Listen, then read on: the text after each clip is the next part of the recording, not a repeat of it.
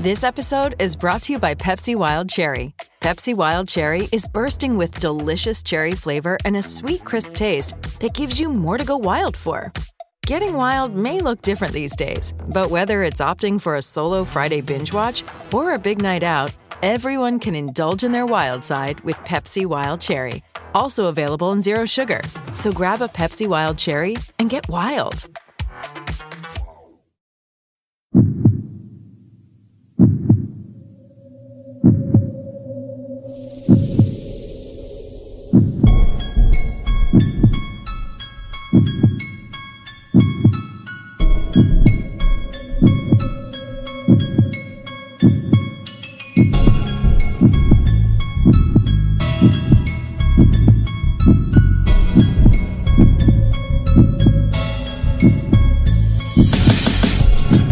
Welcome to Patriots Beat, powered by CLNS Radio, keeping you on the pulse of the New England Patriots.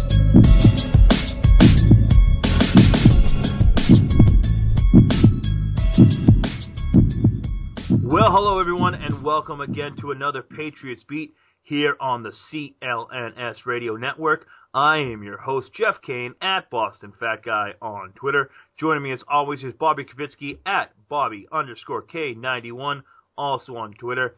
Follow the podcast at Patriots Beat. For you Facebook fans out there, www.facebook.com/PatriotsBeat. We'll be talking a little bit of review of the Jets, a little bit of preview of Thursday Night Football against the wonderful Miami Dolphins. You just love those Dolphins down there. I just can't get up as crazy for the Dolphins as I can for, say, the Jets or the Bills with Rex Ryan, but it's still a division game. Looking forward to it. But you know what? I get woken up every morning. I get waken up to my Harry's Blades. You got to check them out. Harry's.com. Unbelievable shave. I'm talking smooth as a baby's bottom. My wife absolutely loves it. You should go to Harry's.com today and use my promo code PATRIOTS for $5 off your first purchase of the starter set with my coupon code PATRIOTS. After entering my code PATRIOTS at checkout, you can get Harry's starter set for just $10 a month. That's a month's worth of shaving for just $10 with my code PATRIOTS. Harry's starter set is a month's worth of shaving and comes with a razor, 3 of Harry's high-quality blades. They're German-engineered, just like the beer that I like to drink. The Harry's Blades made by Germany are unbelievable great. You get a bottle of shaving cream, all shipped straight to your door for free. Harry's.com delivers a superior shave for an incredible price. Harry's bought a razor company in Germany that has been crafting some of the world's highest quality blades for years and years. Say goodbye to choosing between expensive brands or cheap disposables and say hello to Harry's high-quality blades at a price you'll love. Go to Harry's.com right now. Enter the code PATRIOTS at checkout to get $5 off your first purchase. Get a month's worth of shaving for just $10 with the code PATRIOTS at checkout. That's Harry's.com. Use my code word, Patriots. And the Patriots just defeated the New York Jets. I love every minute of it. What do you think, Bobby Kavitsky? Yeah, let me tell you something. That game, just like you said on ESPN New Hampshire leading up to the game, it was going to be a slugfest. It was going to be tightly contested. It was going to be vintage Pats Jets. And even though it wasn't Rex Ryan roaming the sideline, that Jets team, especially on defense, resembled what they looked like with Rex Ryan running the helm, and it made for a great game. It was a very good game. And you know what? We all look at Rex Ryan, and he's that, boisterous guy that you just love to hate. And, it really pumped up that Jets rivalry. But I look at Todd Bowles, the head coach of the New York Jets, and I have nothing but respect for that guy. Other than, the fact that he lost his mind a little bit at the end of the game by not calling timeouts, I thought he coached a very good game.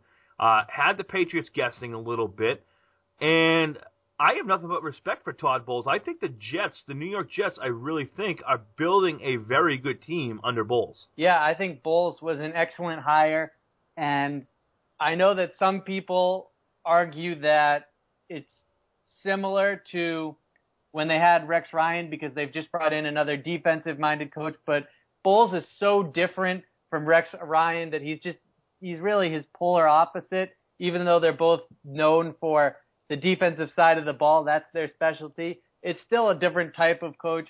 He's instilled a different personality into this Jets team.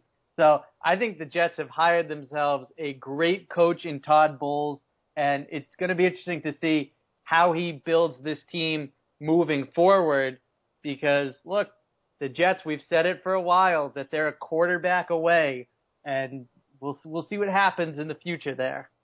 And it's not like Ryan Fitzpatrick had a bad game either. I mean, not a great completion percentage, but 22 of 39 for 295 yards, 2 touchdowns, 97.7 rating. Gave the New England Patriots pass defense, Bobby, a little bit of trouble, if you ask me. Yeah, a little bit of trouble is putting about as mildly as we can because, oh, baby, this pass defense looked atrocious. Just look at third down defense alone. That's the problem. Yeah, the Jets converted 8 of 14 third down attempts, and Malcolm Butler had by far his worst game of the season. Eric Decker had a team-high 6 catches for 94 yards. And I'm honestly not sure what it was about Decker that was giving Butler problems, but to his testament, he did do a better job covering Decker in the second half, made some adjustments, and according to Mark Daniels of the Providence Journal, Fitzpatrick was just 1 of 4 for 23 yards in the second half when targeting Malcolm Butler. It was. That first half was probably the worst half of football that Malcolm Butler has played in his career. And not to knock the Super Bowl hero here, he is still only, I mean, that was his 7th start in the NFL. There are going to be growing pains. I mean, you make one tremendous play just in the end of the Super Bowl, your name is flashed in the lights. I mean, I'm sitting here in the Boston Fat Guy Man Room, and I'm looking up, and I see a Super Bowl 49 Malcolm Butler jersey hanging from the rafters. You know, I do that with certain things. This kid hit the prime time because of what he did, an unbelievable play. And he isn't a great cornerback yet, and I don't think any knowledgeable person out there thought he was going to be a great cornerback this quick into his career, especially coming from a Division II school. But he's a good cornerback. He's still young. He's doing things well, and they've been putting him in some tough matchups. They put him on Antonio Brown the first week. He won some, he lost some. They put him on Eric Decker with absolutely no safety help at all in this last game. And the fact that, as you're right, Fitzpatrick only completed 1 pass for 22 yards in the second half shows a different ability that he was able to do, because when things started off, it was tough, but 6 catches, 94 yards, at least he kept them out of the end zone, and they were able to keep Brandon Marshall really quiet. Yeah, and I'm glad you bring up Brandon Marshall because I think, and this relates to Malcolm Butler as well, a trend that we've seen now the last 2 games against the Colts and the Jets, and that we're going to see most of the time moving forward. Maybe some unique matchups will call for the Patriots to go away from this, but I think what you're going to see a lot of is Malcolm Butler matched up against an opponent's number 2 wide receiver so that they can bracket the number 1. That's what they did this week with Logan Ryan playing underneath Brandon Marshall, Devin McCourty playing over the top of him. And as a result, they minimized Brandon Marshall, who only had 4 catches for 67 yards. Jeff, he'd racked up over 100 yards receiving in each of the last 4 games heading into Sunday's contest. And I know that he dropped the touchdown, but nonetheless, the Patriots were able to minimize him, and that was a significant factor as to why they won this game. Yeah, you are 100% right. And you mentioned my weekly ESPN New Hampshire talk every Sunday morning at 12 p.m., so I guess it's afternoon. I'm on ESPN New Hampshire talking with the boys from Dirty Water Sports about the Patriots, and I was a little concerned about this matchup, and they had talked about how Malcolm Butler would line up against Eric Decker, and I was concerned about what Logan Ryan would be able to do against Brandon Marshall. Logan Ryan's actually quietly having himself a very solid season. Yes, Logan Ryan has rebounded nicely from a difficult season last year. And if you remember, Jeff, we had Matt Chatham on the podcast in the offseason, right around the time leading up to the NFL draft. And Of course, at the time, all the talk was about Revis leaving in the cornerback position. Will they target one in the draft? How early will they target one? Might it be a first-round selection even? And he said, look, with Logan Ryan, obviously I'm paraphrasing here, he said, don't sleep on Logan Ryan because last year was basically a wash year for Logan Ryan. And his rookie season, 5 interceptions, showed a lot of promise. The Patriots were very high on his potential. And this is a role that I think suits him, just playing underneath of number one receivers with help over the top in the form of Devin McCourty most often. And that's a role that he can handle and play really well in. Another cornerback who deserves mention, Jeff, is Justin Coleman. I thought he had a very good game. He had a pass breakup in the end zone that nearly resulted in an interception. It bounced off of Rob Ninkovich's shoulder. And the Patriots have thrown Coleman right into the fire, and he's responded well. He's responded unbelievably. This is a kid that, they tried to claim off of, I believe it was when he was released by the Minnesota Vikings. Seattle got him, then they claimed him off of there. But this is a kid who's been really thrust into a position that I don't think anyone thought that, he was going to be thrust into. This is, an undrafted rookie free agent coming in here and playing some big-time minutes, only 22 years old, and they've thrust him right in here. I mean, you saw Bradley Fletcher, get cut. He's injured. You saw Terrell Brown put on season-ending IR. All of a sudden, Justin Coleman is, right up there, and he's playing very well as far as I'm concerned. And maybe we would be sitting here saying that Malcolm Butler was playing just as well, but he's not. He's not because we got a big spotlight on Malcolm Butler. Coleman is playing phenomenal because there's no spotlight on him. Anything that happens bad, you're just thinking, oh, it's just Justin Coleman, whatever. He's a rookie out of Tennessee, but this kid has really come on strong his first couple games here in New England. Yeah, Coleman is playing very well. I also think you have to factor in different responsibilities, different roles. Malcolm Butler is on the field more than Coleman.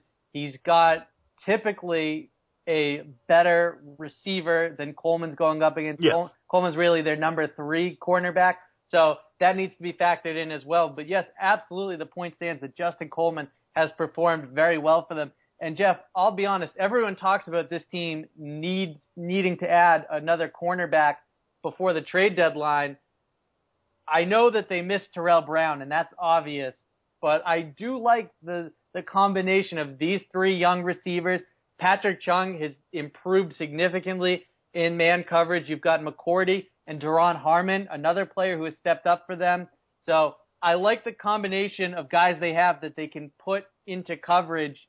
I think they could be okay moving forward with this group the rest of the season and letting their young talent in the secondary develop and mesh with one another. I agree with you there. It's got to develop.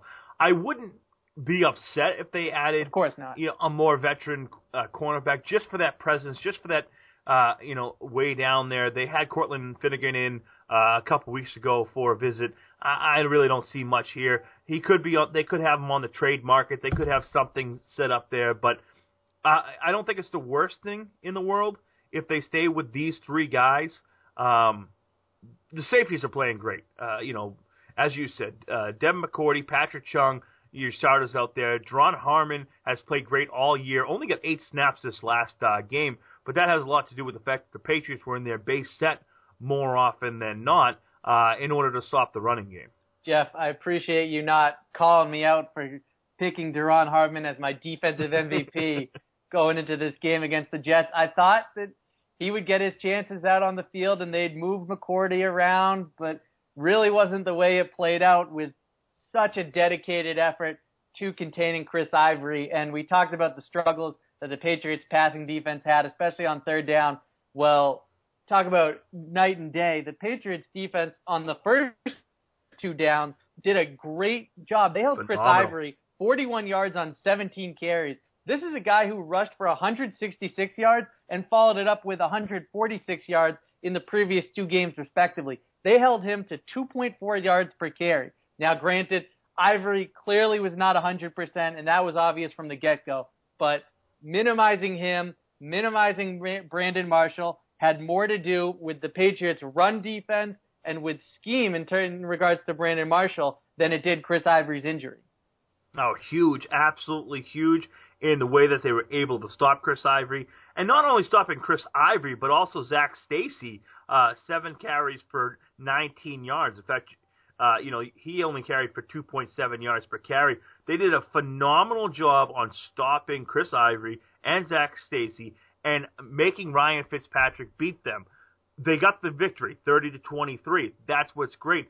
One of the huge things for the Patriots was the fact that they got Donta Hightower back to team up with Jamie Collins. Hightower, 10 total tackles, and Jamie Collins, who was my defensive player of the game, if you remember, 12 total tackles. Pat on the shoulder for the Boston fat guy. Well, once we get to offense, we'll talk a little bit more about, my player of the game. But very nice to see these two guys have really stepped up as linebackers and played great. Donta Hightower, the difference in having him in at middle line or in at linebacker and having a guy like Jonathan Freeney or Gerard Mayo, who only actually played 1 snap, which is crazy. It's just Hightower just brings a physical edge. He's a phenomenal run stopper. Another thing I'd like to talk about is the fact that rookie Malcolm Brown stepped in and played a hell of a lot more snaps than Silva Salinga.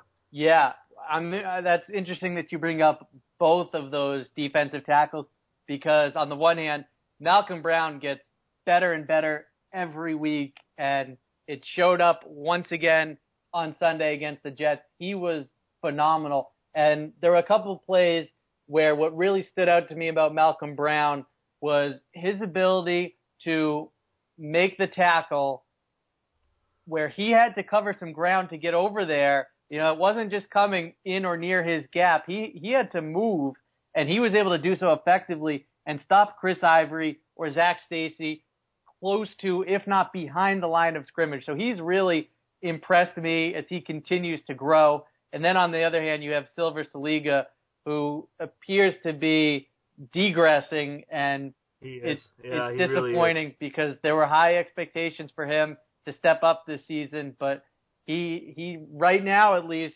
is taking a step backwards. And we talked about it the other day on the last Patriots Beat podcast about how Frank Gore was able to get up and get to that second level, and Salinga just didn't seem to be able to get off his block. He was a step late and this and that. And seeing Malcolm Brown, he's a rookie here who's just coming into his own. He's got a lot to learn in all the different techniques that they make the defensive tackles play here in New England. But he's really done very well at learning how to use the leverage of his body, to do some phenomenal things that way. And Alan Branch really stepped up. This is a guy who played extremely well. When his motor's going, he's just a big load and hard to get by on the running game. Yeah, you said it. When Alan Branch is motivated and his mind is right, he is really difficult to contain, and he's arguably been the Patriots' best defensive tackle this season, especially when you exclusively factor against the run, because Dominique Easley has done a great job, and that was evident again against the Jets where he had 3 pressures, all of them were hurries, and he's just so explosive off the line of scrimmage, and he even continues to tell reporters that he doesn't feel like he's all the way back to 100% yet, but that he's getting close. So if that explosion off the ball can improve, then I can't wait to see what that looks like because it's already pretty freakish. And Jeff, you talked about Hightower and Collins, and I just want to go back to them for a second because of how well they've been playing and how well they played this past Sunday, where, again, to cite a stat from Mark Daniels, Hightower and or Jamie Collins combined to stop Chris Ivory on 12 of his 17 carries and held him to an average of just 2.25 yards per carry on those attempts. That is insanely good and shows what a dynamic and potent duo that this tandem has become over the last year and a half almost now. And Hightower doesn't just get it done communicating, putting everyone in the right position. doesn't just get it done stopping the run or when he drops back into coverage where a lot of times, he's spying the quarterback. But on top of that, listen to this, 15 snaps as a pass rusher, 8 pressures on those attempts, 2 of them Unreal. Quarterback hits. And Jeff, I don't know if you saw this, but I noticed it live, and Doug Kine of NESN.com pointed it out in his film review. He absolutely dropped Nick Mangold in the second quarter. He pancaked him, and it set Jamie Collins up for his sack. He also recovered the fumble that Chandler Jones forced on the Jets' opening drive of the game. Dante Hightower has been a monster in the middle for this Patriots defense in every single facet. I can't agree with you any more than I can. Dante Hightower is the linchpin that keeps this defense going. They're just a different defense when he is on the field. You brought up Chandler Jones. He and Rob Ninkovich both played very good games. Jones, of course, getting that strip sack fumble that Hightower picked up. Ninkovich, doesn't really show up huge on the stat sheet with only 2 tackles, but did a nice job of containing the run and got his big mitts up on at least 3 or 4 passes. Yeah, he had 4 balls knocked down. Would have been an even bigger game for him if he could have corralled that interception in the end zone that Justin Coleman made a nice play to deflect the pass, and it ricocheted off his shoulder pad. But Nink, there were some things that he didn't do so well, but overall, this was arguably his best game of the season because how effective he was just being disruptive at the line of scrimmage. Like you just said, knocking down balls, which, I had him for 4 passes deflected.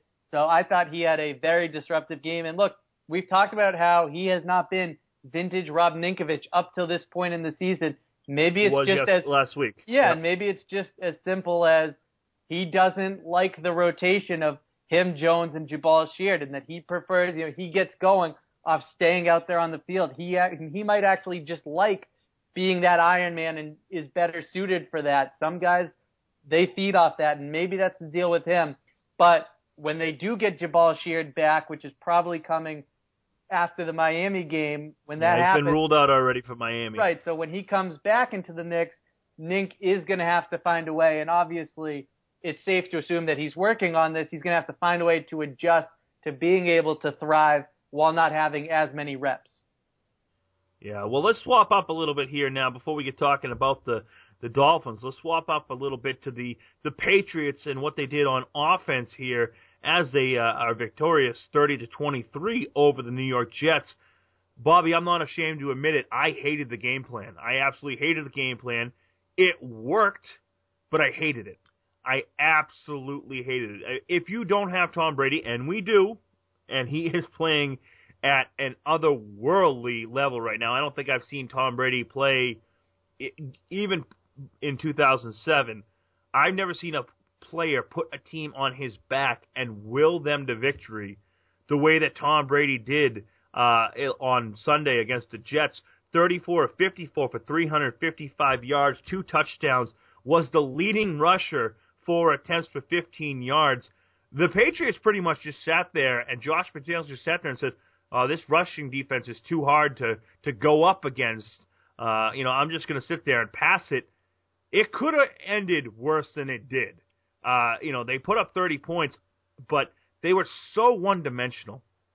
So absolutely one-dimensional. I hated everything about it, and I don't mean to be Debbie Downer. They did come out victorious, but when the weather gets cold and, you have to get physical and run the ball like they have in the past, I don't know if this team's going to be ready. And I'm wondering if it's a fatal flaw in this team that they just put it all on Tom Brady's shoulders. Look, Jeff, different seasons, different things might happen, but last year I can't help but go back to that postseason game in the divisional round against Baltimore where they don't run the ball once in the second half, and that turned out okay.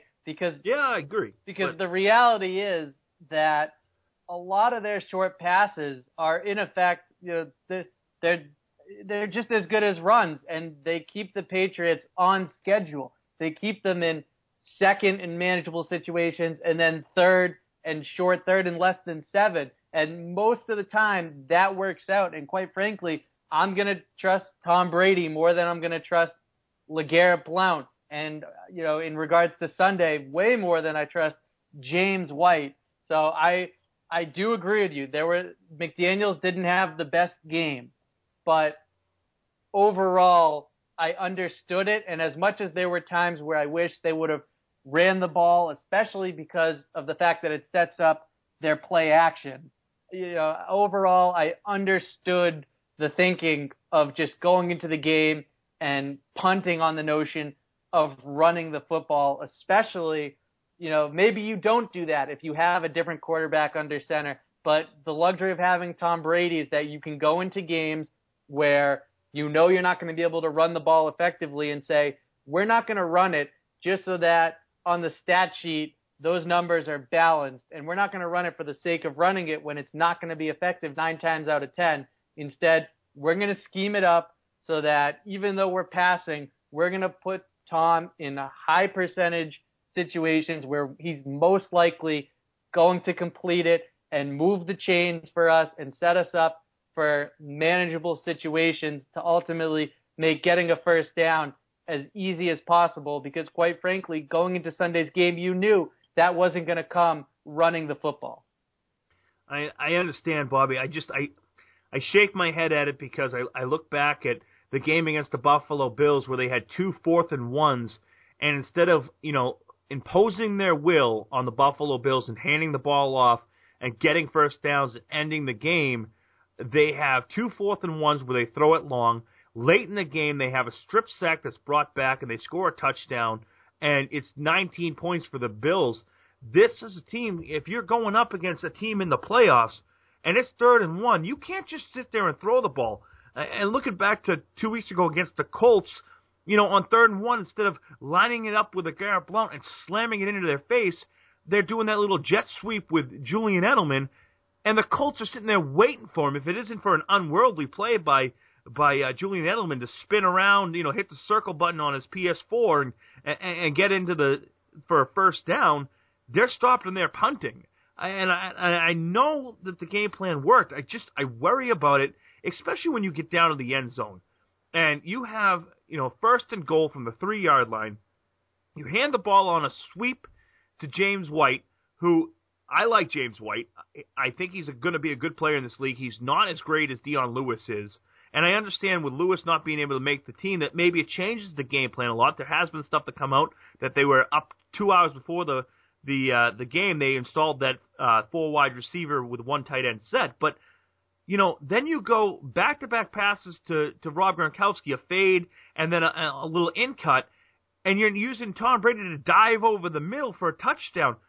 Give it to LeGarrette Blount, slam it down someone's throat, and say, hey, we're here, we're physical, we're going to win. And, at times last year, of course, you brought up the Patriots against Baltimore. Listen, they were down 14 points twice in the second half and had to throw the ball.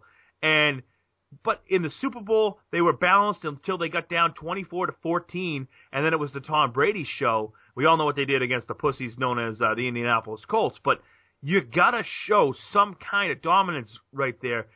Ask Pete Carroll and the Seattle Seahawks about throwing the ball at the 1-yard line. Yeah, Jeff, I'm right there with you that there's situations, including the goal line, that I would like to see them run the ball more, especially pertaining to this past Sunday. The 3rd and 2, where Brady got sacked, I hated that play call. I thought they should have handed the ball off there. So there's instances, there's situations where I'm right there with you.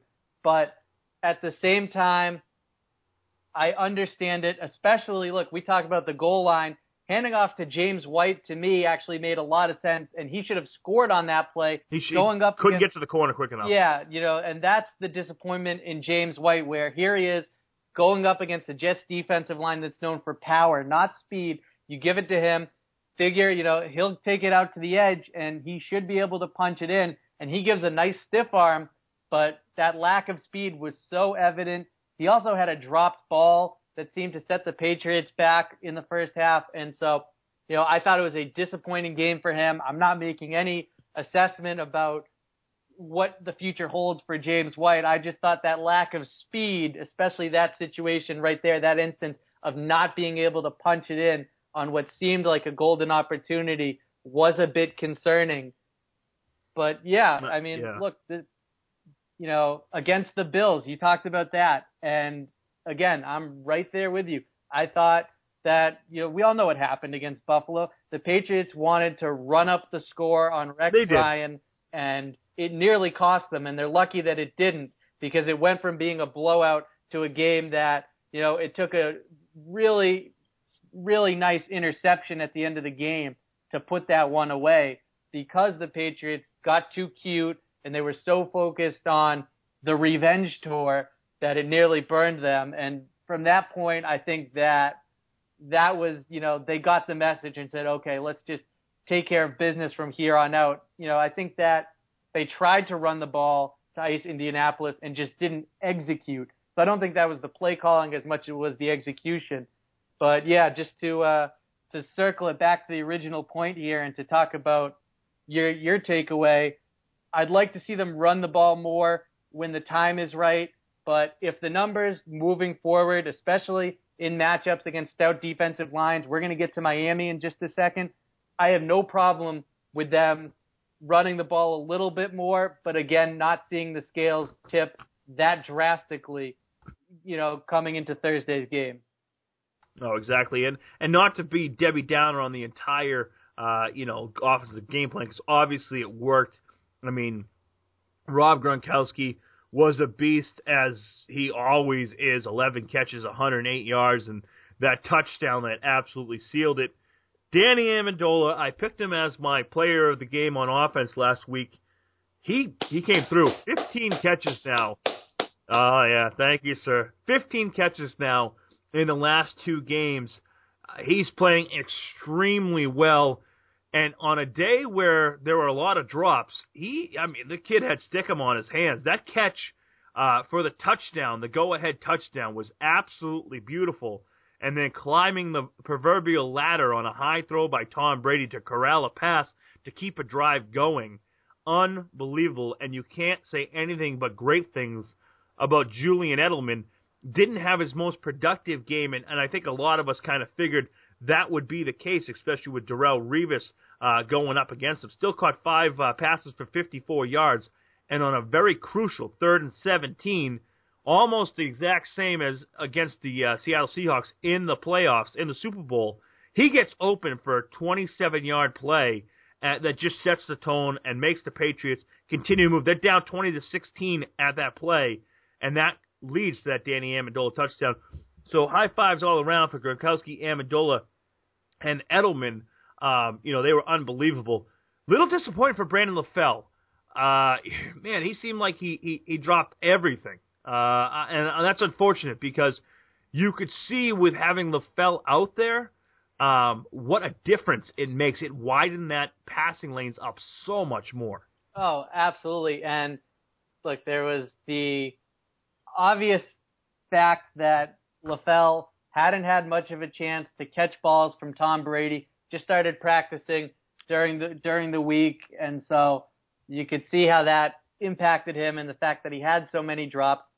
The other reality is that these were not all easy catches. Now, they were, most of them, if not all of them, were catchable balls that he should have been able to make a play on, but they were by no means easy. And quite honestly, what I took away more than the drops was what a great job LaFell did running his routes, beating his man, and finding ways to get open.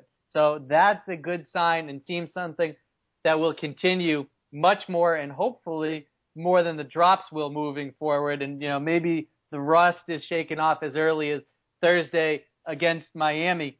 Jeff, I also wanted to just mention that Tom Brady in this game, going up against the Jets defensive line that is known for its power and not its speed, allowed him to take more time to drop back further in the pocket. And as a result, he takes 6 shots of over 15 yards down the field, completes 4 of them. And that's not just a testament to Brady. It's a testament to his offensive line. We didn't know what we were going to get in this game with Shaq Mason being out. That's just, an even further depleted offensive line. But they did a great job, and it's going to be interesting to see what the picture looks like moving forward against Miami. I've got a feeling right now, Jeff, that you're going to tell us about the fantasy outlook for Thursday against the Dolphins and for the NFL as a whole this week. You know I love myself some fantasy, and of course I use DraftKings and DraftKings.com, the greatest one-day fantasy football site. And there's still plenty of football to be played this season, but it already feels like the playoffs at DraftKings.com, where millionaires are being crowned all season long. DraftKings is fantasy football on demand. Play where you want, when you want, with the players you want. That's the beauty of the 1 week fantasy at DraftKings. Challenge friends in custom leagues or join an existing one to play for your share of the $1 million in prizes being paid out each week. With so much money up for grabs, every game is the big game, and every play matters. Renew old rivalries or create new ones by playing head-to-head with friends, co-workers, and fantasy players from across the nation. Just pick your contest, draft your players, and collect your winnings. That's it. This isn't fantasy as usual. This is DraftKings. Welcome to the big time. And hurry to DraftKings.com right now and turn your love of football into a life-changing payday. Use my promo code New England and play for free with your first deposit in Sunday's $1 million fantasy football contest. First place takes home a cool $100,000. Enter New England for free entry now, only at DraftKings.com. That's DraftKings.com. DraftKings.com. And as we talk a little bit about DraftKings there, ourselves and our good friends over at Pat's Gazette, check out their website, of course, www.goallinegazette.com. We run a DraftKings league each week, 25 players getting in there. Get in your entry. Go up against us. Go up against the boys over there at Goal Line Gazette and see if you can win the big money. Well, it's not huge money, but it's $75 to the winner. Hey, who can't use $75? That's your beer tab on Sunday afternoon. No such thing as too much money. No, I'd like that $100,000. I got to figure it out. Hey man, you just got to hit the war room, watch the film, and get ready to prepare yourself. Jeff, as we start to transition now from talking about the Jets game to previewing the Dolphins game on Thursday, how about this stat? According to Doug Kyde of NESN.com, since Bill Belichick took over as head coach of the Patriots in 2000, New England has a .685 winning percentage in night games. And for context, that's the second best winning percentage in that time span behind only Seattle. Unreal. That's unbelievable. And I gotta admit, I gotta say this, and I don't have the stats in front of me. I don't have Doug Kyde's stuff in front of me, but I'm gonna assume that the Patriots have played more primetime games than Seattle. I would certainly think so. It would make sense given that Seattle's success is much more recent and that New England's has been sustained. Well, don't forget Mike Holmgren. Yeah, don't forget Matt Hasselbeck guaranteeing that they're going to get the ball and score and then throwing a pick six. I remember. Oh, yeah. I bet you do. But, yeah, I mean, unbelievable stat right there. And Tom Brady, and I don't want to jinx it here, but Tom Brady's a perfect 8-0 on Thursday night football games. Yeah, that's another incredible stat. Knock on wood. Hopefully that improves to 9-0 in what's a big division game. You know, Miami, and we're going to talk more in depth about their situation now, but they have looked very impressive the last two games. They beat up on the Titans in Tennessee and then beat up on the Texans at home. And, of course, opponent's a significant factor. It is every week, no matter what the outcome is, no matter who the two teams playing are. But the reality is that Miami has a lot of talent on their roster. That was not the reason that they were struggling under Joe Philbin. And you bring in a guy like Dan Campbell, who's high energy, who had a successful career in the NFL. So the guys might take his word a little more to heart than Philbin's. And I'm only speculating there. I can't say definitively. But you can just see that he has pumped new blood into a Dolphins team that has a lot of talent. And yeah, the opponents haven't been great, but they're showing their potential now these last 2 weeks under Dan Campbell. Oh, they definitely are. They've gotten a recommitment here to the running game and Lamar Miller and what he's been able to do. And yeah, maybe going up against the Sisters of the Poor there in the AFC South, and the Patriots get both of those, the Texans and the Titans, still to come, so we can beat up on them a little bit.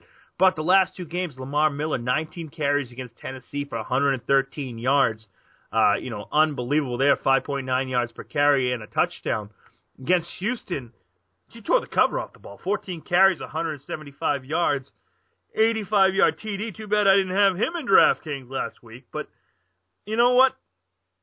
With the way that the Patriots have been able to attack the opposition's number one threat, I'm wondering this week what it's going to be, because under Dan Campbell, it seems like they've gotten to let's try to become a little better running the ball, setting up the running game, especially in these last two games, his first two as the head coach of the Miami Dolphins, and it's really stepped up and been some great things for him, as Lamar Miller has done a great thing, and old friend Jonas Gray is also going to be running the ball on Thursday night. He's got 29 carries for 121 yards on the season. That's right. It'll be good to see old friend Jonas Gray. And like you, I wonder if Sam Pericolo will sit there with his little Jonas Gray jersey on going, come on, Jonas! He might be rooting for him. One of those where he wants Gray to do well and Miami to lose. Might have one of those situations from Sam on Thursday. And yeah, he loves him. He some does. Gray. I'm a Jonas Gray supporter as well. Not quite as big as Sam though. And look, the reality. You guys will be all up 50 Shades of Gray on this guy, right? Well done, Boston Fat Guy, with the wordplay. And the running game has become more of a factor under Dan Campbell. What he's also done is he's made life easier for Ryan Tannehill. A lot of his completions, look, he was 18 of 19 last week, and a lot of that had to do with him. 18 in a row to start. So a lot of that had to do with him making decisions easier on Tannehill. It was a lot of short completions, and that's smart. I don't mean that disparagingly. It's what they should be doing, how they should be managing the quarterback who they paid franchise-type money. And so you can see the difference now because they're asking less of Tannehill, and he's producing more.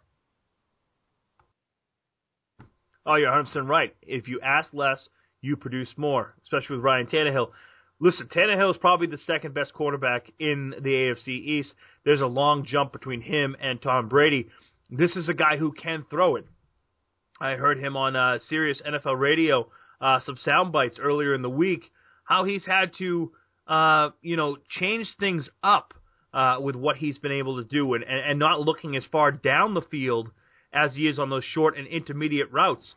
And if you looked at this past week against the Texans, they had 4 touchdowns of more than 50 yards.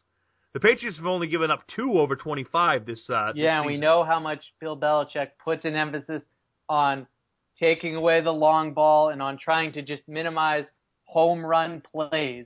And so I know that not all of these were on long bombs, as we just talked about Tannehill throwing a lot of short passes. They weren't.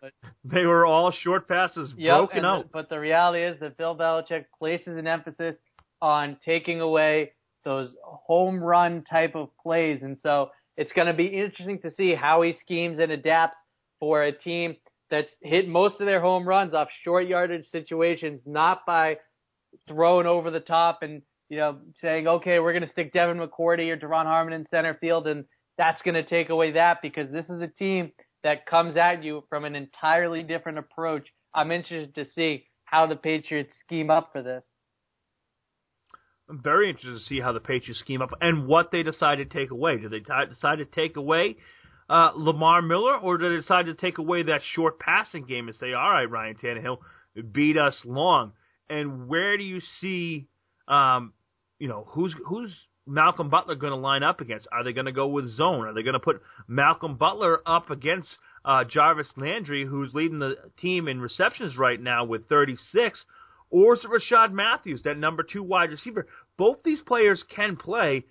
I wouldn't be surprised at all if you saw Malcolm Butler lining up against Landry instead of Matthews, only because I believe the size matchup matches a little more better here for Butler and Landry. And with Landry being that guy who gets the quick hits and this and that, I think if Butler can get on him with his hands, he's done a really nice job this year of bumping people at the line of scrimmage, that might be the best play for the Patriots. Yeah, and Jeff, I wouldn't be surprised in the least if that's what we see, Butler matched up with Landry. But I also think what they like to do is they feel confident, and it's shown the last 2 weeks in how they've schemed things up. And even with Butler getting beat by Eric Decker so badly, really in the first half, but even with that, what we've seen is that the Patriots feel confident that they can put Butler one-on-one with an opponent's number 2 receiver, and then take Logan Ryan and double team an opponent's number 1 receiver and take them both out of the game that way. It didn't work so well against the Jets and Eric Decker, but it did against the Colts, where Butler was very effective against Dante Moncrief.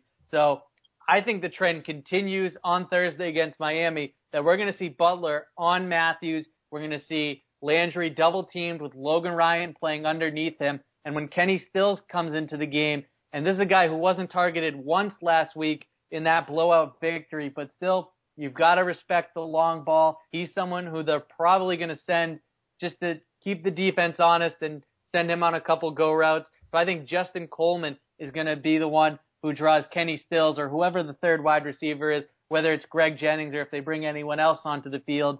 And, you talk about how well Lamar Miller's played. I still think you're going to see a lot of 3 receiver sets from Miami, which of course the Patriots will counter with 3 cornerbacks. But when they go big, or when the Patriots make a more concerted effort to stop the run, that's when you'll see more and more of Patrick Chung.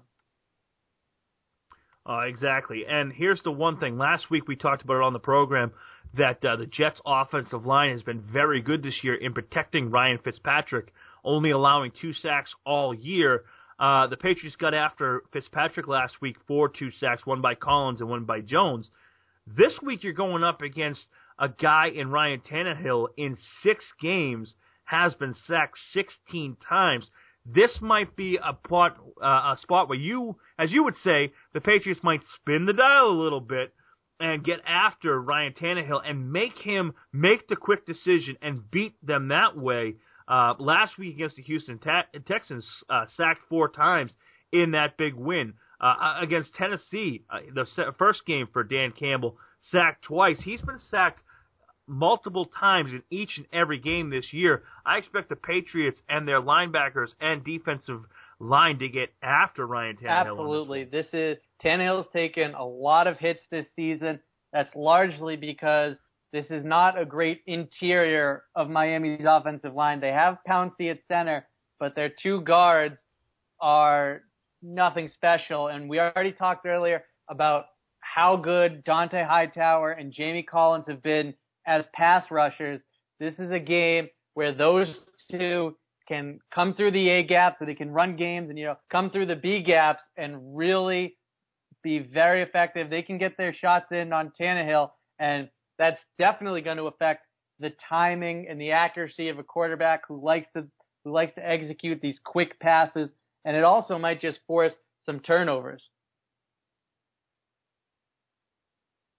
Yeah, that's the hope. You get some turnovers, you get yourself a short field, and you get after it. That's what I like. I like turnovers, and I like getting after it. It's one thing that the Patriots throughout the years have always been good at is forcing turnovers.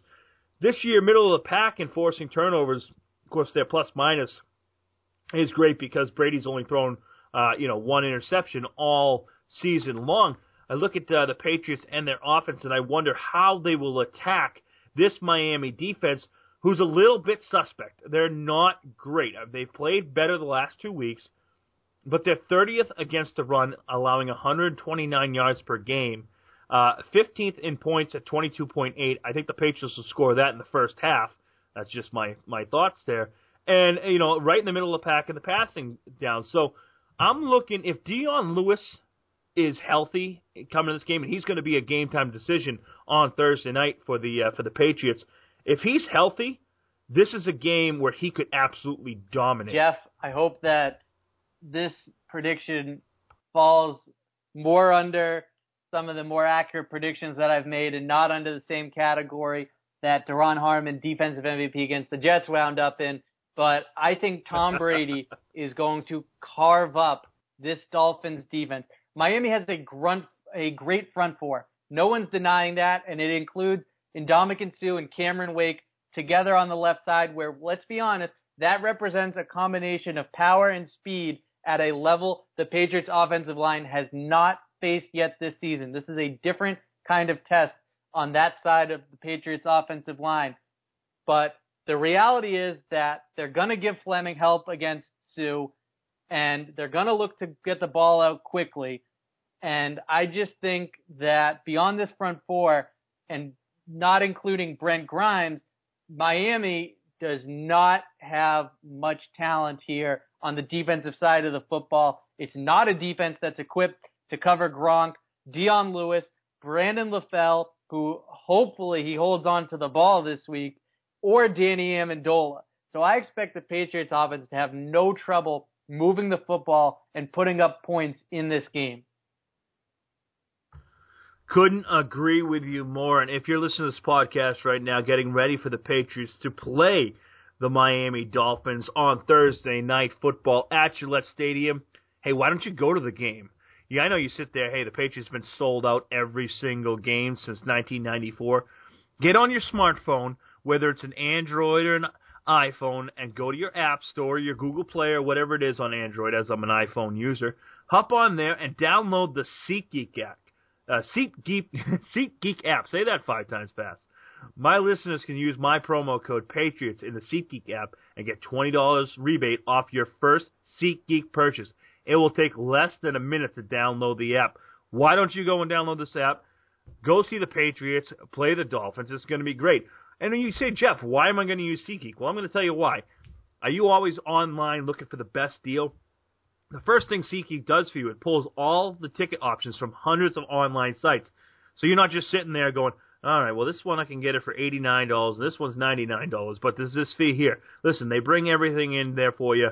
When you shop at SeatGeek, you're seeing virtually every ticket option available for that game, all on one page. Also, they have this great feature called the Deal Score. You got to try out this feature. It's awesome because it's going to basically give you 0 to 100. It's going to tell you the value of the score, plus the best deals on a color-coded interactive map so you can easily identify the best ticket values in the building at a glance. Finally, SeatGeek's mobile app makes the ticket buying process seamless and easy. No more trying to figure out if that's a 9 or a G and those little squiggly letters you can't read in that little box. On SeatGeek, you can store your credit card. Once you find your tickets that you want to buy, you can complete the purchase with just 2 quick taps. There's no faster way to buy tickets. To redeem your promo code and save $20, download the free SeatGeek app today. Enter the promo code Patriots in the app.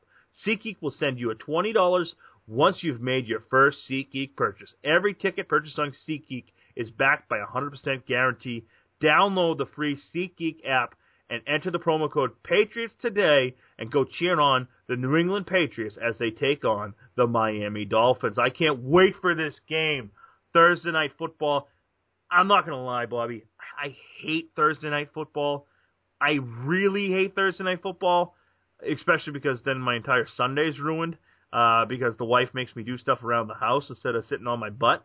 But you know what? It's Thursday Night Football. It should be a loud, ruckus crowd. The only Thursday night game I like is when you're raising a banner. Yeah, amen to that. More Thursday night games like the one that the Patriots had against Pittsburgh to open the season, and less of these games because, let's be honest, we've got a quote here from Matthew Slater on Thursday night games and what he thinks of them. He says, quote, "You talk about player safety and health, and it's hard for us to understand how that is catering toward our players' safety and health." And Jeff, he is absolutely right. We've heard Richard Sherman complain about Thursday night games as well, and the reality is that these games are a money grab. The product has not been good. It's not safe for the players to play 2 games in 5 days, because the reality is, though, that these games aren't going away and there's too much money involved. What my solution would be is to give both teams a bye week leading up to Thursday night games. Wait, Bobby, are you trying to tell me that Roger Goodell is only out for the money and not player safety? He would never do that. This is a man of the utmost integrity. No, this isn't a man who would turn around and try to get an 18-game season put in there or expand the playoffs. No, I think you must have him confused with someone else. No, this guy is full of integrity. He likes integrity of the game, doesn't he? We hear that out of his mouth every time that he makes a mistake. Hey, Roger, integrity of my asshole, go below. Well said from the Boston fat guy right there. That's how we feel about. That's how we feel about Raj. that's how we feel about Thursday night football. Although Pats are playing, you've got our full attention, NFL.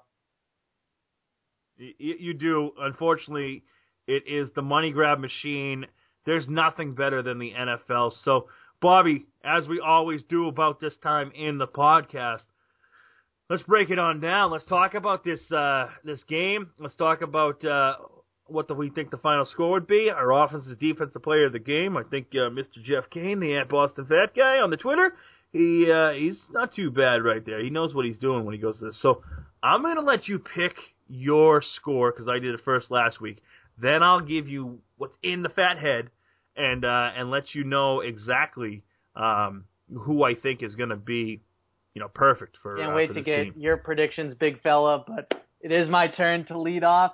So starting with just the score, like I said, I think Brady and the Patriots offense is going to carve up this Dolphins defense. I think they're going to put up 41 points and hold Miami's offense, which has looked so good the last 2 weeks.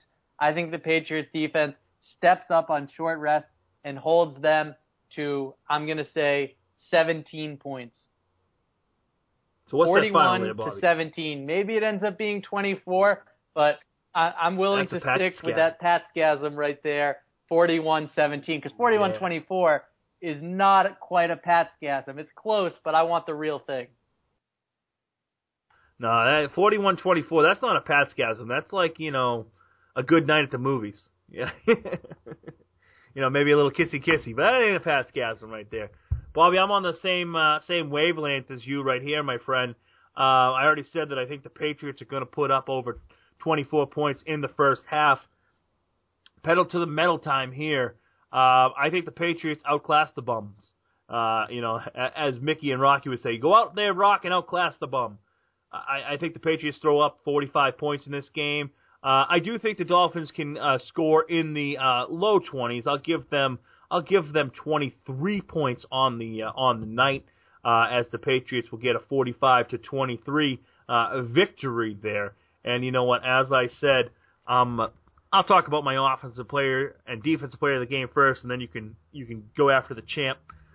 So for offense, I already said it earlier in the thing. If he plays, this is a game that Dion Lewis is going to explode in, rushing the ball and catching the ball out of the backfield. This is one of those things that they're really going to be able to do some things.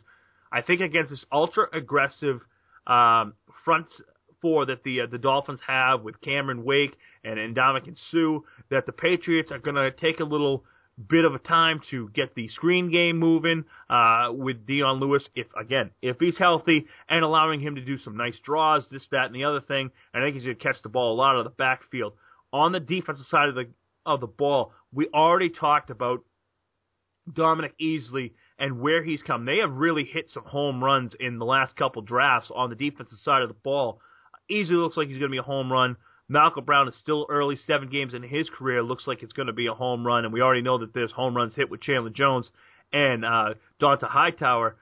I look at Dominic Easley, the way he's able to get off the ball. He's just getting off the ball so much quicker than everyone else. You talked about it earlier today, Bobby, with how the Dolphins will probably go into a 3-wide receiver set, which means you're going to see a lighter front easily in the center there, getting after the ball. I'm expecting 3 or 4 hurries by Dominic Easley that's going to lead to some sacks for Chandler Jones, Jamie Collins, but I think you're going to get a sack, 3 or 4 hurries, and probably 4 or 5 tackles by Dominic Easley. That's my man in the middle. That's the man that's going to be the master plan, and he's going to get my defensive player of the game. I like both those predictions. Easley's got a chance there to take advantage of a weak Dolphins interior offensive line, excluding Pouncey, of course, but their guard play is not anything special, to be honest. I'm going to go with 2 redemption stories for my game balls. Ooh, we're going to start with the offensive side of the football, where I love the Dion Lewis pick. I'm going with Brandon JoJo LaFell to redeem himself after all those drops on Sunday against the Jets. We saw the route running. That was effective. He did a good job of getting open. That, to me, is more sustainable than the drops. I know that he does have a history in Carolina, but that was catching passes from Cam Newton. Now he's catching them from Tom Brady, and he looked pretty damn good last season I think he's shaking the rust off, comes back in rhythm. And I know that Miami has 6'1", 210 Zach Bowman, but I just don't think that he's going to be enough of a presence and doesn't have the skill level to cover Brandon LaFell, the big physical wide receiver who brings a new dynamic, a new wrinkle to this Patriots offense. I think he redeems himself quite nicely, and I'm even willing to go as far as to say catches a touchdown pass on Thursday against Miami. And offensively, I'm going with Chandler Jones. And people might not remember why this. Defensively? Yeah, defensively. Excuse me, Boston Fat Guy. Thank you. And people might not remember why Chandler Jones going up against Miami is a redemption story. But the reality is that the last time that Chandler Jones went up against Brandon Albert, he got dominated. That had just as much to do with scheme, Patriots playing 3-4 and putting Jones in a 5 technique as it did the matchup where he was giving up about 50 pounds to Brandon Albert and just got manhandled as Albert helped pave the way to a rather large Miami victory on opening day. But I think this time it's a improved Chandler Jones. He's talked about how the game is slowing down for him. Even with the bye week, he leads the NFL in sacks. I think that he gets the better of Brandon Albert. I think he's going to get home and get to Ryan Tannehill, at least 1 sack, a bunch of pressures. I think Chandler Jones is going to have a nice game on Thursday night.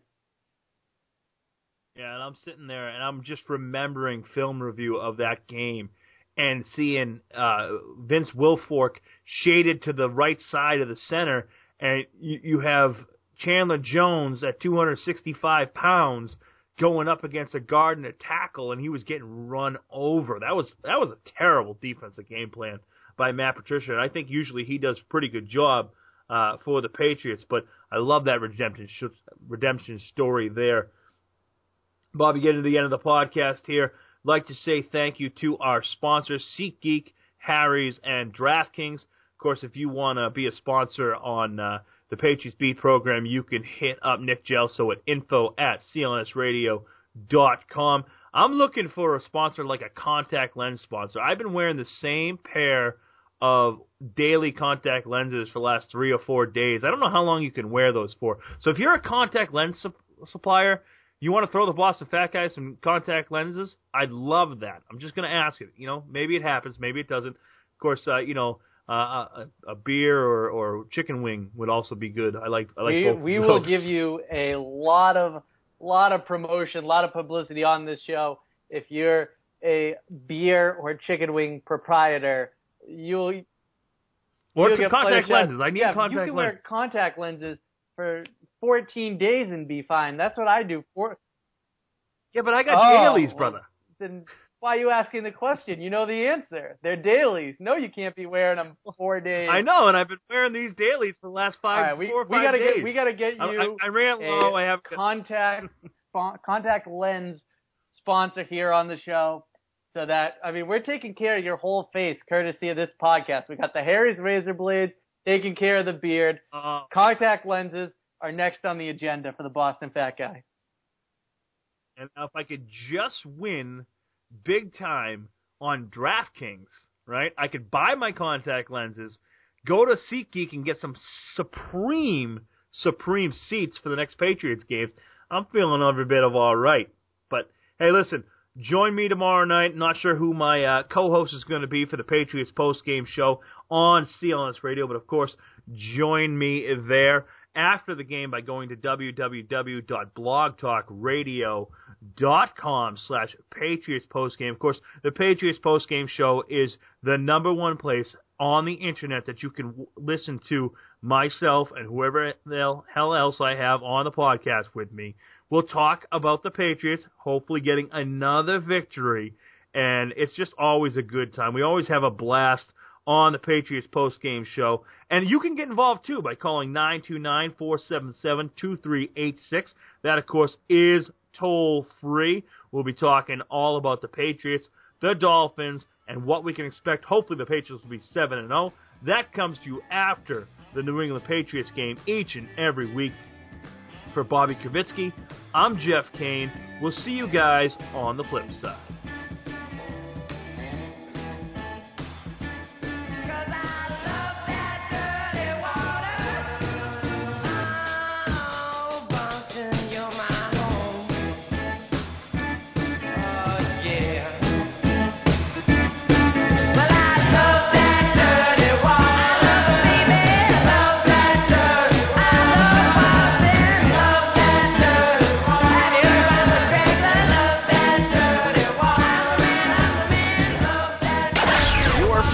choice for Internet Sports Talk Radio, CLNS Radio.